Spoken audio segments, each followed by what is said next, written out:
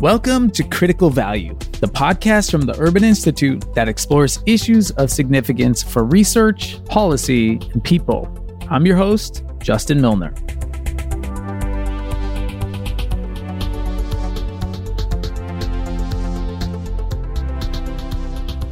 On this week's episode, we're talking about philanthropy, and more specifically, the role philanthropies can play in making cities more equitable, where people have a real say in how dollars flow into their communities. Our guest is Rip Rapson, president of the Kresge Foundation, and we'll get to Rip in a moment, but first, I wanted to offer up some background. When we say philanthropy, what do we really mean? Well, the term kind of has two meanings. The first definition comes directly from the Greek root, Philanthropia. It means loving of human beings, and that translates that philanthropy is about the desire to promote the welfare of others. The other definition finds that idea of benevolence in a more organized form, like a charity or a foundation that aims to donate private resources towards the public good. In fact, you can think of philanthropies a little like boats. Just as all boats are meant to float, all philanthropies are structures to give away dollars to do good things. But just like you have tiny kayaks and giant cruise ships, philanthropies come in very different shapes and sizes. You've probably heard of some of the bigger legacy foundations, the Fords, Rockefellers, and MacArthur foundations, and you might have heard of some of the newer ones as well. With plans to give away $60 billion, Bill and Melinda Gates have now become the most generous philanthropists in the world. At just 33 years old, Priscilla Chan leads CZI, or the Chan Zuckerberg Initiative, and what may just turn out to be the biggest change agent in Silicon Valley. All of these foundations take on different types of issues, from bettering American educational outcomes to improving global health. The resources that they put out are significant, and their ability to marshal attention and bring people together to focus on certain issues or places may be even more important. All in all, philanthropy and foundations play an increasingly central role in the development of modern policy and American civic life. So, with that backdrop in mind, here's Rip Rapson, the president and CEO of the Kresge Foundation. Kresge is one of the biggest foundations in the country with an endowment of over $3.5 billion. And they give away up to $150 million every year with a focus on expanding opportunities in America's cities. We started our conversation by talking about how Rip helped Kresge transition from an old school checkbook philanthropy focused more on capital investments to one deeply invested in complex social change at the local level. When he became president at Kresge 12 years ago, Rip looked to draw lessons from the work of other big foundations, and he had four big takeaways. One of the values of private philanthropy was that it actually could take a longer view. It could work on issues over time and sort of chip away at these intractable problems in hopes that something might improve. Second, that the best private philanthropy took risks, and those were often risks that were commensurate with the magnitude of the challenge. It could be a small risk on a particular organization or a large risk on a big set of problems. Third, I suggested that many philanthropies were increasingly using multiple tools, not just within sort of the grant spectrum of, grants for research or for convening or for capacity building, but also loans and equity investments and things that have come to be more standard now, but 10, 12 years ago were still a little bit unusual. And then finally, in my view, private philanthropy had this enormous privilege to be able to work on issues involving people or ideas that had been marginalized. Rip says that these lessons started to provide a common starting point for the work of the foundation. We began working along those four principles and seeing what we could construct. And we began just by trying to become a normal foundation. We created teams in the 6 areas in which Kresge had traditionally given its capital: human services, the environment, arts, and others. But there was still work to be done. They had to ask themselves a really important question. What binds all of their work in these different areas together? And it's such a simple question. It's one of those classic sort of disarming questions where we fudged all around for the better part of a year. But at the end of the day, what became clear was that the real thread was that we were trying to work on opportunity structures in urban America. And that increasingly, all of our programs were taking aim at folks who had been denied the sort of the traditional ladders of opportunity in America. And that part of our challenge had been articulated very explicitly. And each of the programs is trying to deconstruct some of the barriers to opportunity and putting in their place more powerful opportunity structures. And in order to build some of these opportunity structures, Rip believes that foundations can't just stand on the sidelines. I am increasingly convinced that predominant change in philanthropy over the last decade has been the recognition that it has to do two things. One, it has to sort of lean into these really intractable challenges in a way that sort of implicates complex, long-term, structural, systemic issues. And second, that governance in the cities of America is essentially a distributive act, that drawing in all of the sectors and almost reverse engineering a problem, sort of articulating a problem as a community and then figuring out which sectors have which tools in what doses and in what sequence and at what pace becomes the sort of the essence to problem solving. And Kresge has spent a lot of time thinking about these structures in the context of American cities. Under Rip's direction, they started out making deeper investments in a city that's basically in their backyard. Where we began our urban work was largely in Detroit. And so for the first many years I was there was so much emphasis placed on how can the city of Detroit become more stable and more anchoring of the regional prosperity. So it was sort of an inside-out game. In the wake of the 2008 financial crisis, Detroit actually declared bankruptcy, and Kresge had the chance to take on a more central role. Philanthropy was sort of called to the table in a way that I think it didn't expect. And I think a lot of our colleagues felt extremely reluctant to sort of enter the fray. Adlai Stevenson once said, it's hard to lead a cavalry charge if you think you look funny on a horse. Well, philanthropy thought it looked really funny on a horse. And so because Kresge was the largest national philanthropy, and because we had such deep roots in the city, and because we had already begun working across these different domains of human services and health and environment, we thought that we really needed to try to figure out how to use our resources and help our colleagues, get on the same page and pull in the same direction. The experience in Detroit pushed Kresge to think about the kinds of roles foundations could play in a city context. One is that philanthropy had served as a table setter. There were just a lot of conversations that were very difficult for the public sector to take on. Second, philanthropy could invest in community capacity. At first, it was municipal capacity. They just didn't have the bodies to do the kind of complex retooling they needed. Third, philanthropy could take risks. I mean, there were transactions that were just not market ready. And whether it was investing in a whole food store to try to open up the fresh food access for the city. Fourth, philanthropy could serve as a guarantor of value, which is an odd phrase, but it was the idea that we could make investments in public infrastructure that would signal to the markets that it was safe to invest.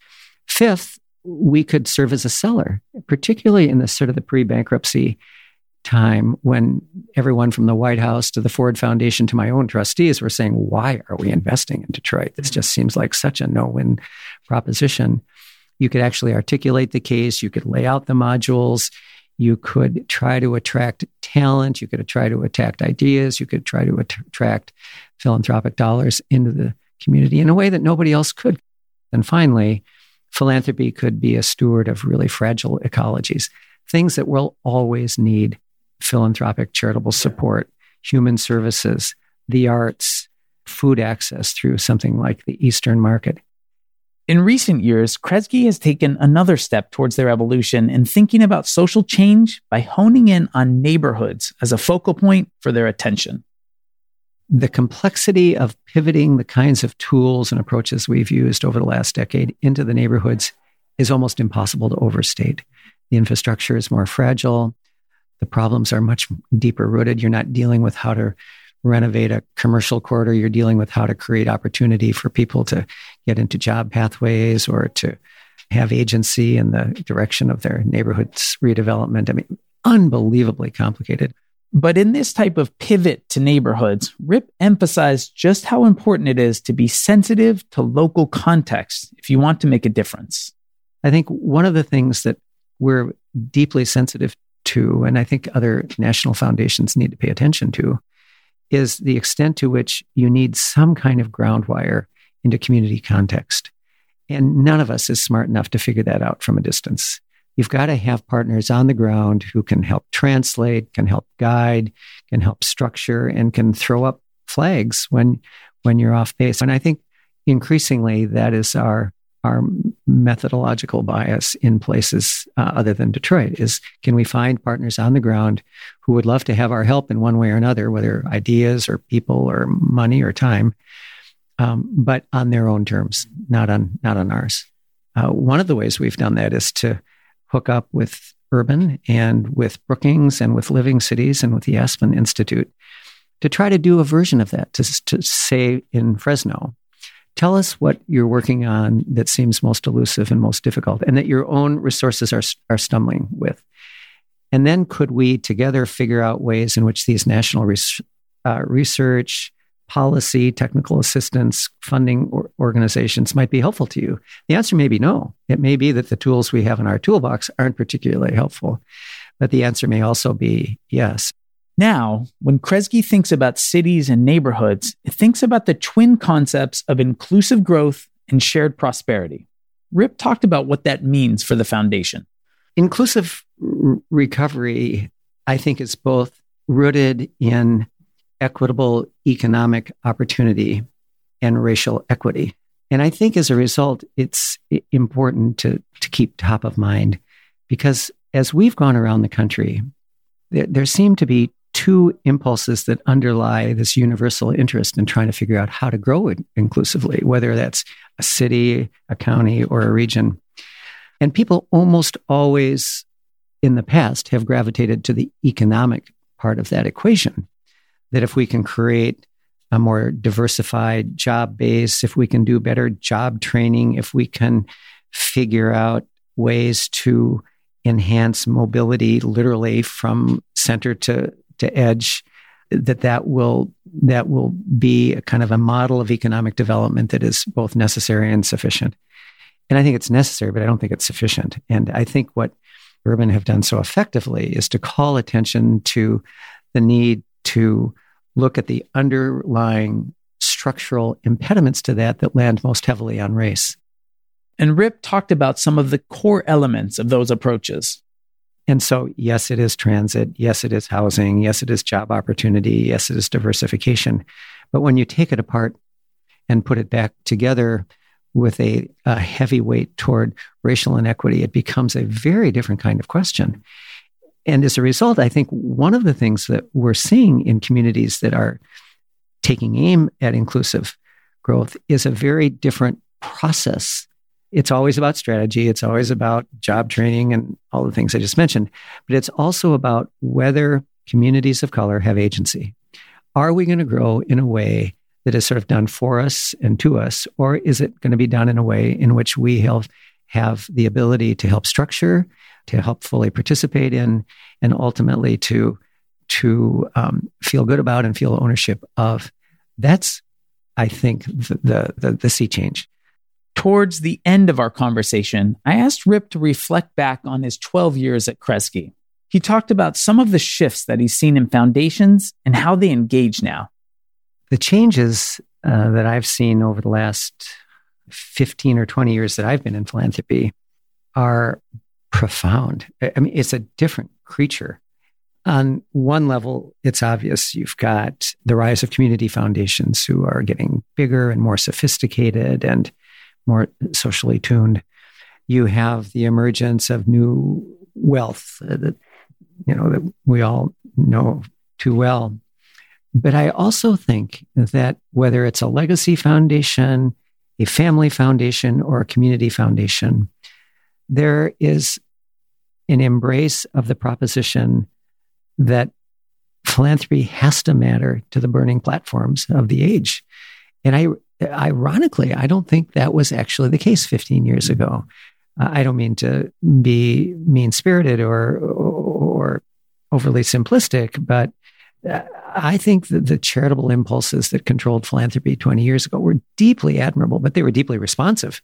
It was sort of what was presented to you is what you react to. And it's these ways of working. It's taking this long-term view and taking risk and using all your tools and focusing on the folks in greatest need where the structural impediments are the greatest. I think those become sort of the touchstones for effective philanthropy. And Rip believes that the new generation of philanthropists can learn from the work and lessons from the legacy generation. I would hate to see sort of the new generation of philanthropy, whether it's the Ballmers or the Chan Zuckerbergs or smaller foundations, make the mistake of thinking that community change is easy. This is not a technocratic exercise. It's not a once and done exercise. It's not we are really smart and we'll figure out an innovative way to use data to solve this problem exercise. I think what I hope legacy philanthropy can help new philanthropy come to sooner rather than later is how important context is. Context geographically and context in terms of discipline. That there are just endless ways in which change is complicated. And I think the large technology-driven philanthropies that I've dealt with get this. But I think they are still working a little bit with the sort of classic sort of entrepreneurial attitude that, it can't be that hard. We've done it. We've done it in our domain. We can do it in another domain. His advice is to not just sidestep this complexity, but to roll up their sleeves and embrace it. I have a deep place-based bias, I have to admit. And I think that there is just unbelievable potential to take on big national challenges of all shapes and sizes. But when it really hits the ground, it goes back to your very first question of working in a city or a county or a region, but working in a city where all of these systems are colliding and real people are kind of working every day to solve issues, and you're just one more piece of that equation. That's really subtle, nuanced work. And I'm hoping that we can enlist sort of new philanthropy in that work rather than having them sort of float and hover at 40,000 feet. And ultimately, Rip sees the promise of these partnerships to make lasting change. I think the fact that no single sector thinks it needs to drive this is good news indeed, and very different from, again, 10, 15, 20 years ago, when in some cases it was all about the private sector, all about the public sector. And the public sector can't really do anything without philanthropy, and we can't really do anything without the private investment. I mean, it's all a fabric, right? And I think that is something that has sort of snuck up on us and is really powerful and really hopeful. As always, we'll close with some key takeaways. Here's 3 things you need to know. 1. Philanthropies are in a unique position to help revitalize America's cities by acting as a catalyst for investment, bringing citizens, government, and business leaders together, and providing investment that's seen as too risky for the private sector. 2. As they do this work, philanthropy can play a lot of different roles. Yes, they can engage in traditional grant making, but they can also help build community capacity, steward difficult conversations, and participate in innovative investments to advance goals. And 3, as foundations work in America's cities, they should ensure they're doing so in a way that drives shared prosperity and equitable development. To do so, they can engage local communities and organizations and ensure investment is done with them and not to them. So that's our show. Thanks so much to Rip Rapson for a great conversation. We absolutely loved having him in the house. For more about the Shared Prosperity Project that Rip mentioned and other topics discussed here, check out our podcast page at urban.org/critical value. If you like what you're hearing here on Critical Value, take a moment to give us a rating on iTunes or your favorite podcast application. I promise it takes just like half a second. And if you have feedback, write a review and let us know what you think. We love hearing from you guys, what you like and maybe what you don't like or what you'd want to hear more of. Every rating and every review makes it easier for others to find us. So thanks so much for your help. And if you're enjoying these episodes, or even if you're not really enjoying but listening out of some bizarre sense of duty, please hit subscribe to get all future episodes delivered for free to your podcast player. Big thank you to the Critical Value crew, producers Katie Smith, Kate Villarreal, and Dave Connell for all your help, and our sound editor extraordinaire, Riley Byrne from Podigy.co. That's PODIGY.co. Our theme music is by Moby. For everyone on the Critical Value team, this is Justin Milner signing off.